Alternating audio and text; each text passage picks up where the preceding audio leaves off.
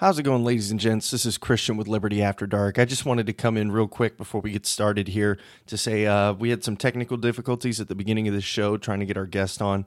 So sorry for that in advance before you guys even listen to it. I cut most of it out, but if it sounds like the intro is a little bit weird, like we've been on for a while, it's because we have dealing with technical difficulties. So I appreciate it and hope you guys enjoy the rest of the show. All right, so for those of you who don't know on the... Oh, sorry. Yeah. For those of you who don't know on the stream, this is the one and only David Andrew Gay. He is the admin 2 of Liberty Memes 3.0, better known as Dadman around these parts. No. I'm the creator of Liberty Memes 3.0. I'm Liberty Memes admin 2. Okay. Because maybe one day, we'll get the page back, but I doubt it. Okay. But I'm admin 2 over there. I created Liberty Memes 3.0, Liberty Memes Community Group. Okay, so you're admin 1 at 3.0. Is that what it is? Yeah, technically, but I'll still, yeah, you're right. I'll just step aside. Yeah, okay. You gotta give admin 1 some love, you know? He's the best. He created the whole thing. We were both making memes together before he had the page, and I was more doing the political activism with Ron Paul. So my Facebook was facebook.com/LibertyRepublican, and his was .com/LibertyMemester. Okay. So that was actually his Facebook URL of his original profile. So if it's still up there and hasn't been permazucked, you can actually look up Liberty Memester, MEMESTER, as a Facebook URL, and it'll come up with Peter's profile. There you go. So I wanted to get to you. You kind of touched on it a little bit there. I wanted to ask you, like, what the beginning days of, like, the pre-Liberty Memes into the beginning of Liberty Memes, and what started that. So just go ahead and tell your story. Yeah. So a lot of people already know this story that are watching, and maybe somebody doesn't. We got started. Well, originally we grew up in a very conservative household and traditionally Republican, and so in 2000, most of the people in my family actually voted for George Bush.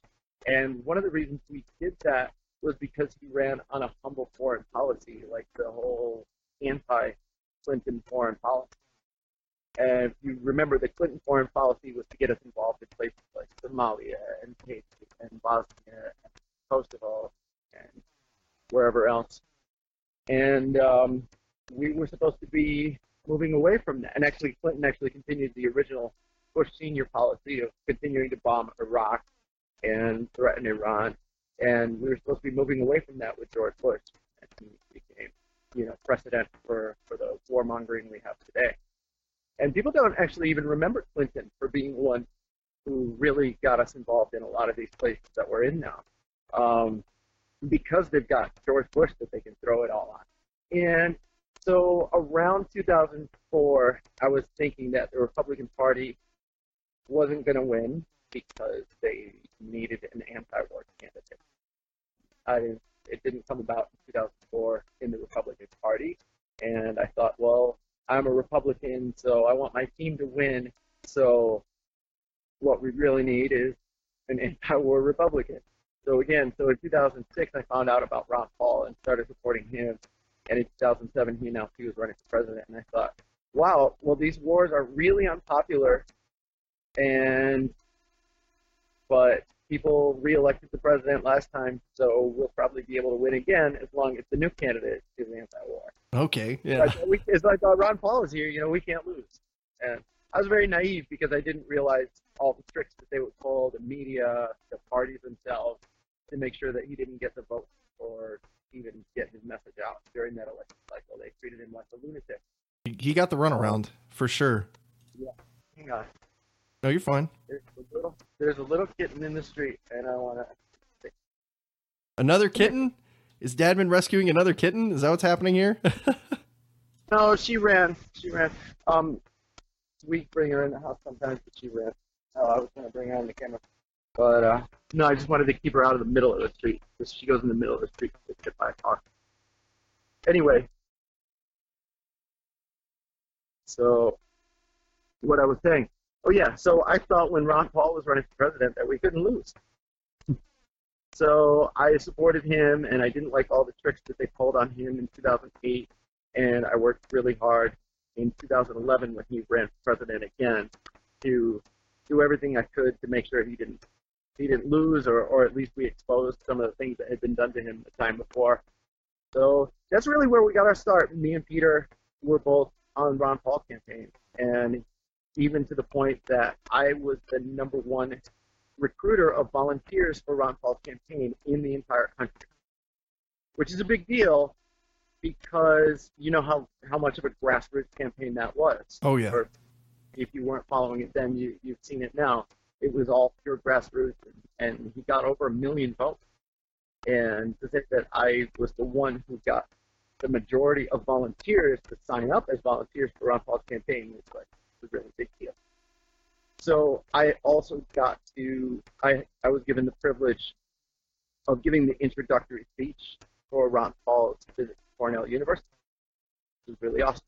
So anyway, that's kind of our start. We ran for office a couple times as well. We were endorsed by Ron Paul to run for office, and didn't really pan out. Here in New York, we found out that the party system is pretty stacked. Even in cities that the Republican Party loses perennially, they still stack their system as like some sort of merit system where you're not allowed to run for office unless you've done certain dirty work for the party first. So there's a lot of party loyalty at play, even in districts that they plan to lose. They still won't let some upstart show up and try to run on their line.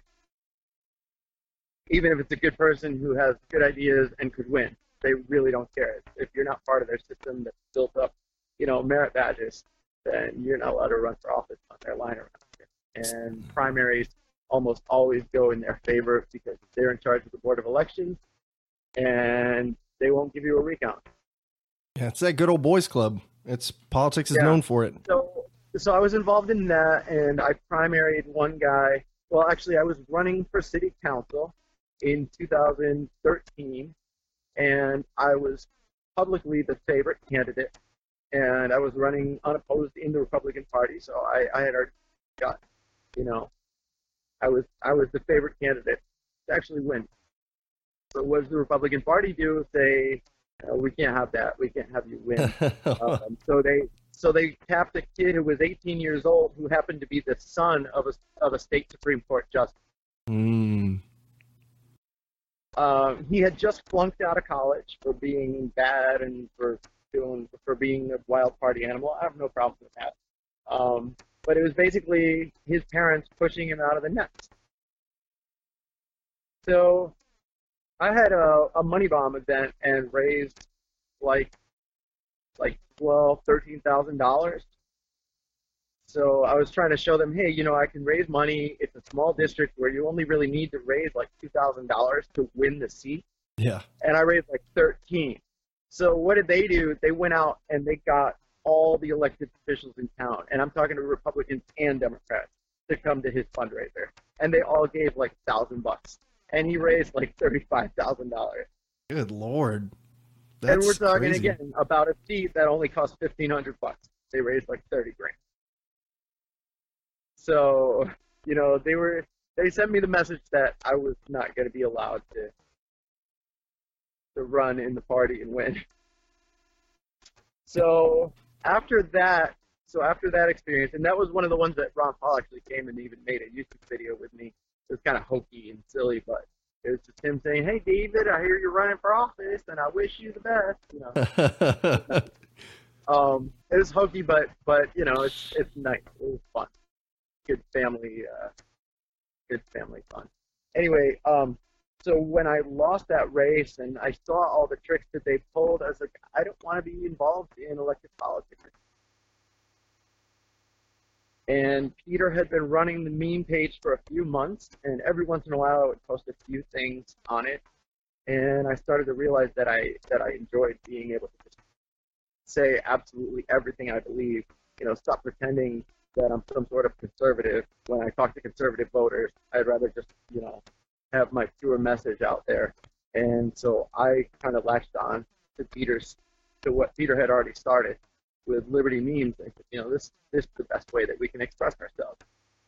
At the time, there weren't all the issues that we have nowadays with algorithms trying to prevent you from getting your message out. At the time, if somebody liked your message and he shared it, all his friends would see it, and all their friends would see it if they shared it. So it was to me it was the most effective way of getting the message out there. I didn't personally find, after running for office, that having knocked on people's doors who ended up not voting for me, and it was like, what was the point of that? We went door to door and didn't get anybody to support liberty. It was just about an election and about punching a card on a ballot, instead of the way we reach people with memes, which the message can go worldwide in a heartbeat.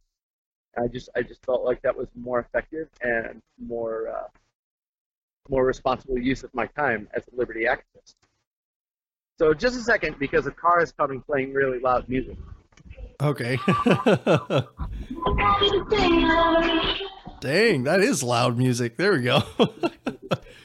I don't mind because my kids aren't in bed yet. Yeah. Well, they were thumping. They must have been enjoying their night or something. Yeah. So again, I just found that posting memes wasn't a more effective use of my time. 100%. I could see that. So I wanted to ask you, we kind of been touching on it a little bit here. For those of you who've watched the show before, I typically, when it comes to voting, I invoke what I call the spooner, in the whole sense that he has a quote that says he uses the ballot in replace of the bullet. And so I kind of wanted to get your opinion on what do you think about voting? Are you a voter? Are you a non-voter? I mean, I was calling myself a libertarian Republican when I was running for the Republican line, and when I was on the libertarian ballot, I was calling myself libertarian. But I'm more of an anarcho-capitalist, like Spooner. Mm-hmm. But I don't necessarily vote defensively because I really haven't found any opportunities to do that where I live. It's pretty much just Democrat districts, they're just going to win. It's pretty much roll over and die. That's the thing. So defensive voting for me, it's like, yeah, I mean, you do that if you're in a place where you really stand a chance of knocking down something horrendous. But where I live, pretty much nothing goes on the ballot but candidates. Okay. So there's not like ballot initiatives to lower taxes or opportunities to set people free or legalize weed or whatever. There's just no opportunity to do that from the ballot box where I live. So there's almost no chance of really changing anything around here by voting, for one candidate. But every once in a while, a good liberty candidate comes along that's like me when I ran, and it's tolerable, and I'll pull the lever for them. And otherwise, I just go in the booth and write silly things in the ballot. I always vote, actually, which I surprise people. But it's usually just me walking in there, filling the card with write-ins, which the poll workers hate, but they love me as an individual. They've been seeing me for years, and they're like, "Oh, David, hey, can you do me a favor and don't write all over your ballot this time?" I'm like, "I can't do that for you." And they're like, "Well, I figured I would try." There you go. So because for some reason, like, they've got to fill out a whole bunch of paperwork for every write-in. They've got to figure out, make sure that they spelled it right. Like Andrew Napolitano is written correctly. Yeah, exactly. I mean, I know it's a process for them, but it's your right in the ballot to write in a candidate. So just to make sure, just to clarify, you're not like philosophically opposed to voting. You don't see it as like a perpetuation of the state as long as it's done defensively, right? Everything's a perpetuation of state. I mean, if I drive on the roads, I'm perpetuating the state. If I buy a soda and 10 cents a tax, sales tax, state, I'm perpetuating the state. I mean, I think that's silly. I think that, like, pushing the idea that you have to vote for one of them in the two-party system, and pushing the idea that, that voting for Trump is better than voting for, Bernie Sanders, I guess marginally. I guess that promoting the two-party system and saying, it doesn't matter what the election is, it doesn't matter if you don't have your perfect candidate in, it doesn't matter if there's someone that you disagree with, just pull the lever for them because they're better than the other option. I think that's perpetuating the state. But I don't think that just voting itself is a system that's already there, just like driving on the roads. I don't think it's feasible to try to push the idea that we tell every single person in our neighborhood to stay home for an election. Yeah, I agree. I agree with actually pretty much all that. to everybody in your neighborhood, say, okay, hey guys, voting is violence. We need to stop voting, and they'll be like, you how can you can be that far down the rabbit hole yourself, but your neighbors are not going to be, and they'll never listen to you if that's what you start out with. See, so this is actually a great segue. So we've talked about on a national level of like maybe perhaps using a vote to try to get, or even on a local level to try to get your defensively or however to try to promote liberty. But you brought up a good point, and that's addressing it on the level of the community. So let's say, for an example, you run into an encounter like this. What's usually like your first steps, or what would you recommend to people as far as introducing the ideas of liberty? I don't know how it comes up, because it's almost like every conversation can have an opportunity to mention how government abuses them. Yeah. So usually I start with that. I usually like to tell people that I don't have any faith in government, that I don't trust government, that government doesn't give us money that's really worth anything. It's all an imaginary thing that eventually will not last. So if I'm at the store and somebody puts a little ink on my $20 bill to see if it's fake, I tell them if it's an American bill, it's fake. That fiat currency. And they can double take. They're like, "Are you admitting to a felony here?" And I'm like, "No, you don't understand. All American money is fake because it's not really money. It's just a piece of paper backed by nothing, backed by faith in government." I'm like, what does that even mean? It's like faith in the United States and trust that they'll pay back their debts. But what if they don't pay back their debts? And what if it's not even humanly possible? So at that point, what's this money really backed on, and how long is that going to last? I mean, right now it's basically just backed on military might. Namaste. There you go. I mean, right now it's just backed on the fact that we're a world superpower, or the fact that we're in, over 1,000 bases in over 200 countries around the world. So that's really what's holding it all up. I mean, when that runs out, or when that doesn't work anymore, that money's worth just like any other fiat currency that's collapsed. Ours just happens to have lasted the longest because we've got the strongest system set up to protect it. But in terms of having an actual backing, it doesn't have it. Yeah, so that's usually actually a good opportunity. People are interested in that. People want to know about money. They don't teach you these things in school. They don't teach you them in college. They don't teach them in high school. And people in my neighborhood, some of them didn't even pass middle school. But you talk about money and it not being worth anything, and they want to talk about it. Yeah, I usually call it the oil dollar, because that's if you were to try to find any commodity, the fact that global oil sales are done in U.S. dollars is probably the only thing it's got going for it. But I wanted to ask you, are you a fan of the gold and silver standard then?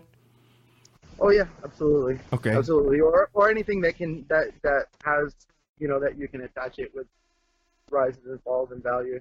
I'm not really the best person to talk to about this. I'm not really a full-fledged economist or anything like that. I consider myself an adherent to the Austrian school, which to me means if I hear an Austrian economist say something, it usually makes a lot of sense to me. Yeah, typically, yeah.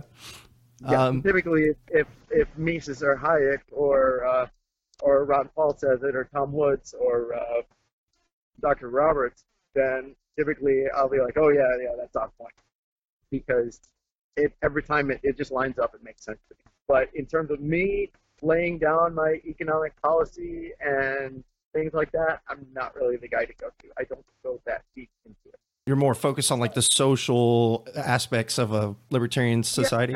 Yeah, I think that it's all important. I think it's important, that there are people who studied this philosophy and have been able to show how it works in theory. I think it's really good that people are there to point out how all of this could work in theory. But on my end, I think it's important also to have people who are trying to put it into practice and prove that it works. So that's where we come in. Mm-hmm. So yeah, I'm leaning on my mirror. I hope I don't snap it off. Oh no, you're fine. Yeah, I hope you don't break it either. So you and I are both ANCAPs. Excuse me. You and I are both ANCAPs. Yeah, generally speaking, I mean, I don't consider myself, somebody who could pass the absolute purity test of anything. Yeah, but I generally consider myself an anarcho-capitalist. And to go back to that point, when I was running for office, Peter had already gone a little bit further down that road than I had. Um, and he had already considered himself an ANCAP when he started Liberty Means. He was completely done with elected politics after what they did to Ross Hall. And he said, I'll help you out. I'll petition for you. I'll vote for you. Because I'm one of those anarchists who believes that it's okay to do things that might bring about more anarchic conditions. see, that's where I stand. Somebody like me, who's liberty-minded and actually ANCAP-minded at the time, running for office, would be a step in the right direction for anarchists, even though it's me in an elected position, which just sounds weird. But he really got me with that when he said, I'm one of those anarchists who will do things that help bring about more anarchic conditions, even if it meant going through to what the state has already created. Yeah, so that's exactly actually what I was going to go where I was going to ask you about, because I usually talk about this term that I've coined that has been, it's been talked about plenty, but I just came up with a silly name. I call it transitarianism, which is the idea that the only peaceful way to reach this Ancapasan, if that's what we want, is through measurable change over time, right? So yeah, I think that plays right into what we do in the Liberty Means community group. Now, I started that because we were starting to get sucked by the algorithm. That's why I started that group, was to have basically an army of people who would support Liberty Memes no matter what. And I guess that sounds cultish or whatever the crap it sounds like. But it's a group, it's a fan club for the advancement of Liberty Memes. I mean, if you like Liberty Memes, you'd be there and you would do that, one would think. That's all. Nothing extra special about me requiring everybody to, do anything else, or even requiring anybody to be involved at all. Just don't try to ruin it. But anyway, kind of getting off on a tangent. No, I mean, that's fine. I created. That's the purpose that I created the group for, was to help us break the algorithm and be able to have a base that I could share stuff and they could help it go viral, because it's the Liberty message. Why wouldn't they want to help it go viral? So that's what I created the group for. And within a month, we were presented with the opportunity to help volunteerism in action with a fundraiser that they had. And I understood immediately how that applies to libertarian philosophy about if the government shouldn't do it, and anarchist philosophy about if there's something worthwhile, it'll happen. So I said, this is something that we should do. We should be involved. We should be that catalyst in this situation. We should be the people who make that happen, this thing that we don't believe the government should do. And I decided that was an excellent way to also change libertarian culture toward generosity. And generosity is important. Charity is important. When there's no generosity or charity available, people have this tendency, and it's because they've been taught this in school, that if there's something that's not available, to you, you need to run to government and ask for it. So our goal is to create a society where people aren't running to the government. They're thinking of other things that are there to take care of them, like private charity or like libertarians who happen to be extremely generous. But there's the catch. Libertarians aren't very generous. Because we have this thing in our philosophy that teaches us, don't touch my stuff, don't touch my wallet, don't touch my money. And so anything that is asking for your money is inherently attacked. Or it's the same. If the government can't touch my stuff, then I don't want anybody else touching my stuff. And what they fail to add the caveat to that line of thinking of, it's okay to do it if you want. It's okay to do it if it's a nice thing to do and you're able to do it and you want. So there's a lot of people who think that charity is really bad and that being involved in charity as a libertarian is a total no-no because, we're against taxation and against giving our money to stuff. Well, it's not really true. I mean, if we really believe, like we say, with libertarian philosophy, where if the government's not providing something, somebody will step up and provide it. So why won't that be us to show that philosophy actually works? Yeah, and I think just to the, as we typically call them, the potato-tarians, but regardless, people who, like you said, fall under the sphere of self-identifying libertarians, they fail to understand the fact that it's all voluntary. It goes back into volunteerism, not in the sense of volunteering like your time, but the fact that no one is forcing you. No one is holding a gun to your head saying you must donate this money. Exactly. And so that goes along with, they've got that philosophy ingrained in them, that don't touch my stuff philosophy, and it's fine to do that. Like, nobody has a right to steal from you, but it's okay to be giving. And the problem that we have as libertarians is that we're not out in the world showing people that we're giving people. And statistically, libertarians are actually the most charitable anywhere. They've done studies on this. Really? And libertarians are the most charitable of people who, identify with a particular political philosophy. And they've shown that liberals are the absolute least charitable. And it's because they rely on government, and if they don't rely on government for it, they want people to suffer. They want people to suffer enough to want the government to do something about it. So they won't get involved in actually helping to solve a problem. They like when problems fester, because then they can have their people take care of it. Yeah, it's kind of evident in when you watch House of Cards. Like, one of the first things that he won a bill on was listening to the police scanner, hoping for a shooting. Waiting for it. They want problems, and they want them to stay. And if volunteerism is a solution to the problem of money not being available, they don't like that. They don't like that at all, because they want people to have to run to the government for those problems. And otherwise, they want those problems to fester until people run to the government. So, I mean, you really look into their philosophy, that's what they want. I mean, people talk about collapsitarians, but liberals, they don't want the system to collapse so much as they want people to constantly be suffering, to constantly have some reason to justify their people who are in the government. Dang. Yeah, I mean, I've never really thought about it that way, but that's definitely true. They're looking for opportunities to push their narrative whenever possible. And, you see it with every, like you're talking about, you see it with every tragedy, every shooting, it is immediately followed up by, this is why we can't have guns in our modern 2019 society. So that's just one example of plenty. Agency or that new agency or this new set of paperwork. Yeah.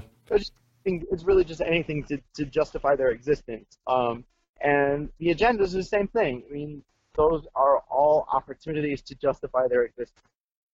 And otherwise, they want people to suffer. So, like, liberals love, and, the commies love to talk about sticking it to the big bankers. And when I showed that there was a woman who was being abused by the big banks, to a liberal crowd, they said, oh, yeah, that's terrible, let's raise awareness. But nobody donated a penny. So I brought it back over to the libertarians, and they're like, yeah, we don't like these big banks, and we're going to help this person because we're charitable individuals. Just to answer one of the questions in the comments real quick, we've someone from outside the U.S. here. I believe it's pronounced Shahab. Excuse me if I pronounced that incorrectly. He asks, is there a libertarian party in America? Yes, there is, and I kind of wanted to talk about that a little bit as well, so it's a good way. Okay. Yes, there is a libertarian party in America, nominally libertarian and by nomenclature libertarian, but I'm not sure about, their libertarian purity. Obviously, there's candidates that are good and candidates that are bad. When it comes to being involved in a political party, it's not really my cup of tea, but there are some libertarian candidates that I'm sympathetic with, and I'll help them out every once in a while. But I don't know. I don't know about parties. I'm not really a fan. Like I said, I've been through it before, and in my region, it doesn't change much. But if a good candidate comes along and they're on that party line, I'll go door to door for them, and I'll try to spread their message. But yeah, for me, there are libertarian parties that absolutely suck in certain states. On a national level, it's give or take. There's people that I absolutely love who are, among the leaders on a national level, and there's people who I can't stand. I guess you'll have that in any political movement. who you love and who you can't stand. But I think that it varies because there's states where they never win and they never have a good candidate and they're just a bunch of lunatics, or they're just there to say, well, the two-party system is evil, so we're a third option. I don't think there's much philosophical grounding in that. And then there's states like Texas where the Libertarian Party is just like, and they don't necessarily win on a state level, but they do pretty well on a local level. And in terms of spreading the word and being very well organized and very dedicated people, I think the Libertarian Party of Texas is a pretty good one to support. These last midterms. Party in New York, it's like upstate is like Ron Paul type people, and downstate is more like the Nick Sarwar. But every once in a while, you get a Larry Sharpe thrown in there. So yeah. I mean, I was just saying about the Texas LP. I mean, we had a 5-time incumbent, a district away from mine, get replaced by a brand new 25-year-old Libertarian candidate. So I think it just shows. And in the Texas LP? Yeah. Yeah. They really run a really good operation down there. Most of the counties do really well. And they're in competition, I guess, for every 4 years at the state convention for some sort of award, each county. Mm-hmm. So they do pretty well, and their state conventions are amazing. The one I went to 2016 was all of the presidential candidates were there for a debate one night, and then it was me and Julie Borowski and Peter and Robert Murphy and Jeff Tucker. So many cool people. Jeff Deist was there. That was pretty cool. Yeah. So yeah, going back to the Libertarian Party on a national level, actually the advice that comes from most of the thinkers, like the Mises Caucus, the advice from them is actually that every single libertarian in the country should find like one race in like the whole country to support. Mm-hmm. Because they see it as like the resources are really split up. And I think that's a good idea. I think that's a good idea for parties or for states where the party really kind of stinks and just puts up a guy to be that third option. I think it's a good idea for those libertarians to be involved elsewhere, to be involved in like a mass effort. But in places where the LP is doing well, like in certain districts of Texas, I think those people should just focus on what they're doing and keep going that way. And I think they shouldn't get distracted by statewide or national elections. There's been an interesting conversation about whether the LP should even front a president, honestly, at this point, as if it's just a misallocation of resources, and if we should be looking at winning these local elections. What do you think about that? Yeah, I mean, like I said, it's give or take. It depends. If there are districts that the LP is doing really well, maybe they shouldn't be involved in that. And if there's districts where the LP is just trash, then anybody who's a libertarian shouldn't be worried about fixing their local party and just get on board with it, whatever's going on that's working somewhere or whatever's getting attention. So if a national election is getting attention, jump on board with that. But if in your district you guys are doing really well and getting people elected, don't get distracted. I mean, it's different all over the country, really. Yeah. So I mean, it's just like anybody else in any other party. If you're a Democrat that lives in a completely Republican district, what do you do? True. If you're a Republican that lives in a completely Democrat district, what do you do? And I'm not talking about running for office. I'm just like, what resources are you giving to what? What in your personal belief is going to change, towards what you believe in by what you do by just voting for a Democrat or by just supporting a candidate in your local area. If you're in a district where you supporting a candidate is never going to change anything because that person's never going to win because they're in the wrong party to win, then what would be the point of focusing locally other than reaching people on an individual basis? But in terms of like electoral politics and what a party should dedicate their resources to, if a party is in a district where they just totally suck, they probably shouldn't dedicate their resources to that and should find something more worthwhile that helps spread the message or grow the party if that's the thing you're after.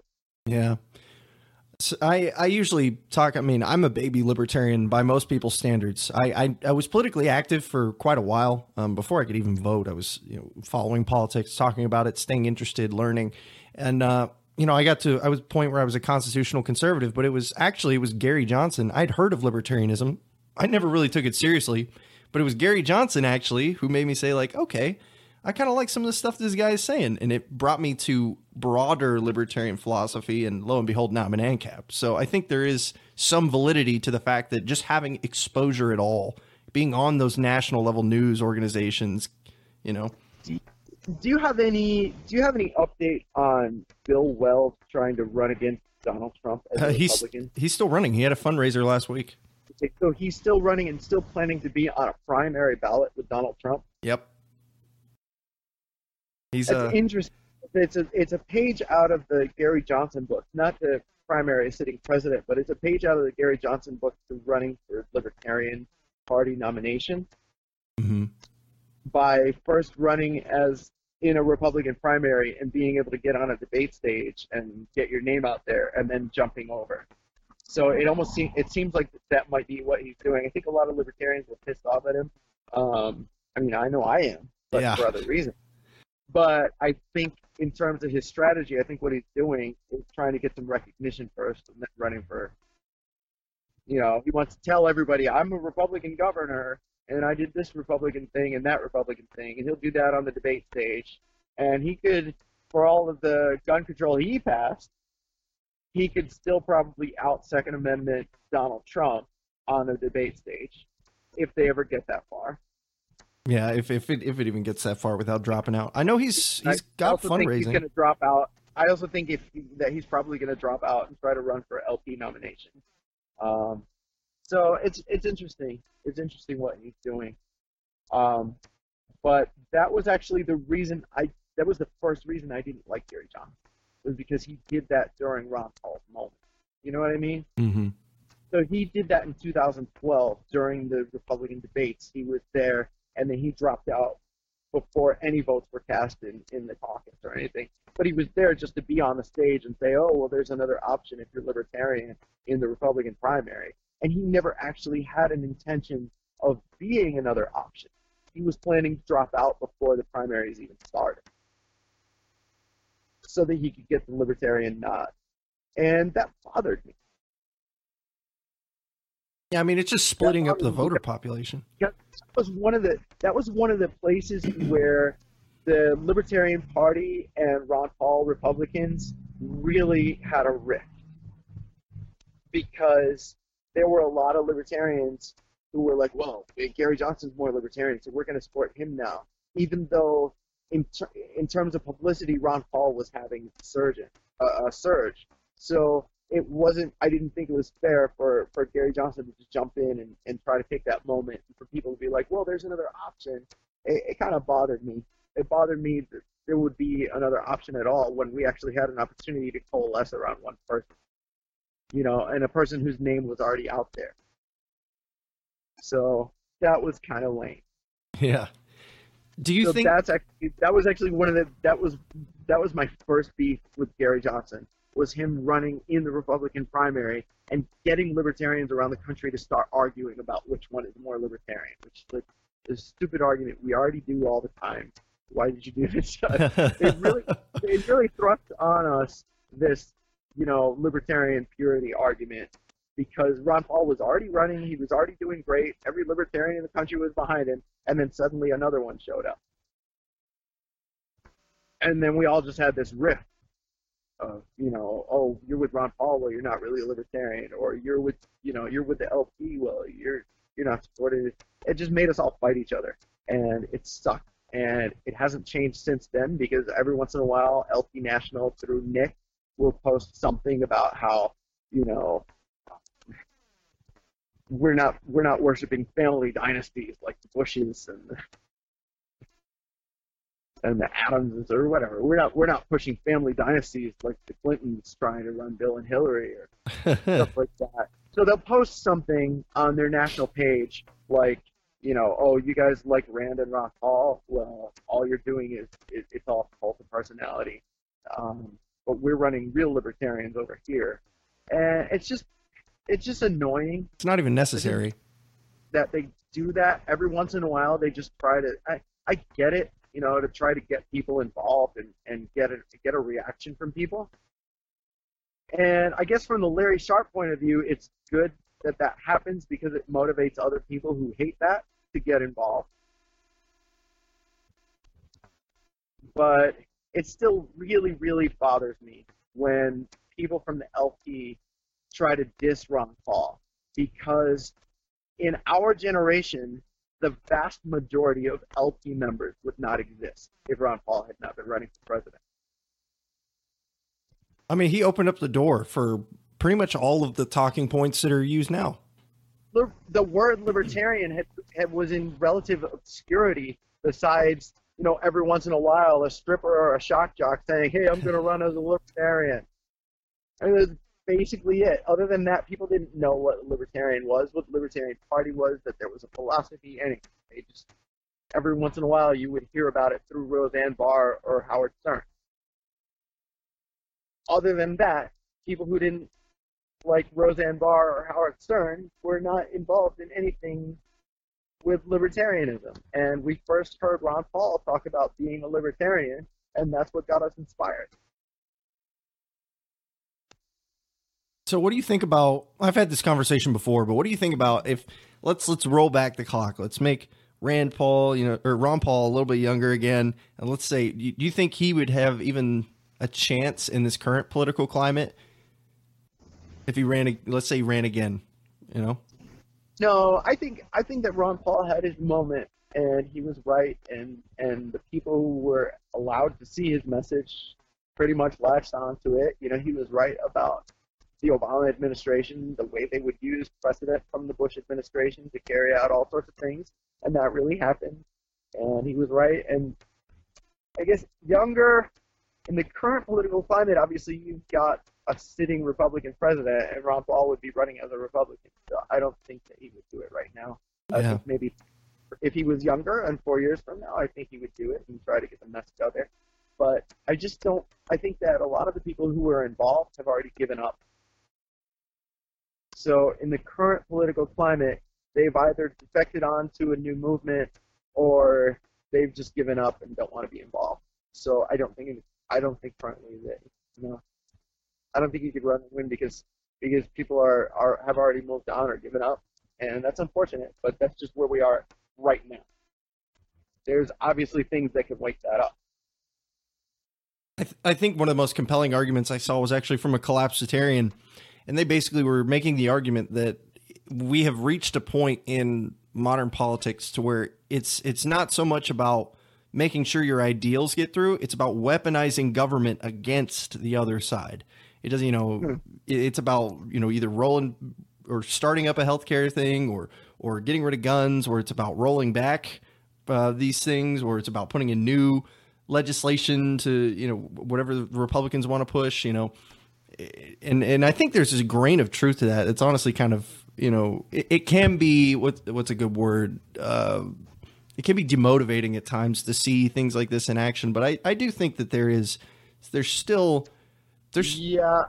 I think there's a lot of people. I think there's a lot of people who do that, and I think the majority of people who have been passionately involved in one movement or another can easily lend themselves to doing stuff like that. But I'm not a fan. Yeah, I'm not. I can't say I'm necessarily a big fan of the idea either. Because that goes from the point of just like not being involved to being in a way directly involved in government violence. Yeah, that's because you want one party over the other to do something abusive, so that it hurts the other party. I hate that. I mean, that's what you were talking about earlier, right? The perpetuation of the state by this whole like, oh well, Trump's better than Hillary. Like, I'm not going to vote for Donald Trump. If even it could be Bernie Sanders, it could be Stalin brought back to life. I'm not going to vote for Trump against them. Yeah, it could be any of those people, but you're not going to vote for one over the other because they both suck. Exactly. And to tell me, okay, well, it'll be my fault that Hillary Clinton wins the election because I didn't vote for Donald Trump. Get the hell out of here! Why didn't you put up a better candidate? Yeah, exactly. Right. Well, it is actually getting late now, so No, that's fine. I think we had a great discussion. I think we talked about a lot of good things. It was good having you on. Why don't you go ahead and give everybody your plug for the podcast? I try to be a little serious. Yeah. No, it was good. It was good. I try not to make, to be too silly when I do these kinds of interviews, but I'm also kind of paid to be an entertainer. Yeah, that's true. I mean, you're definitely a personality within. So why don't you go ahead and give your plug for the people in the podcast, and also Celeste asks for a brap. There we go. Did it without showing any teeth, so it looked like an old man.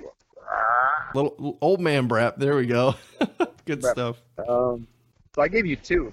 So that means you owe me a Wegman belt when I come up to Niagara Falls. Niagara Falls. Yeah, that's where Celeste was at Wegman. There you go. Yeah.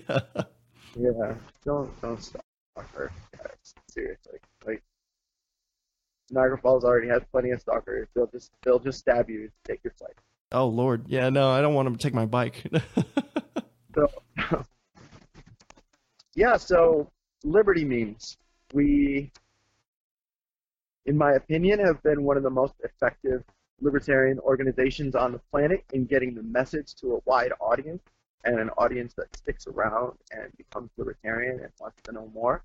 I think that's what Liberty Memes has done for the last 6 years. So if you like that, and if you appreciate the work that we've done, why not join the Liberty Memes Patreon at patreon.com/Liberty Memes. Chip in a couple bucks. Show your appreciation. I'm a part of it. You guys should be too, in my personal opinion. But hey. In our first year in existence on Patreon, which is not completely closed out, it has not been a full year yet, but it will be in about 2 weeks.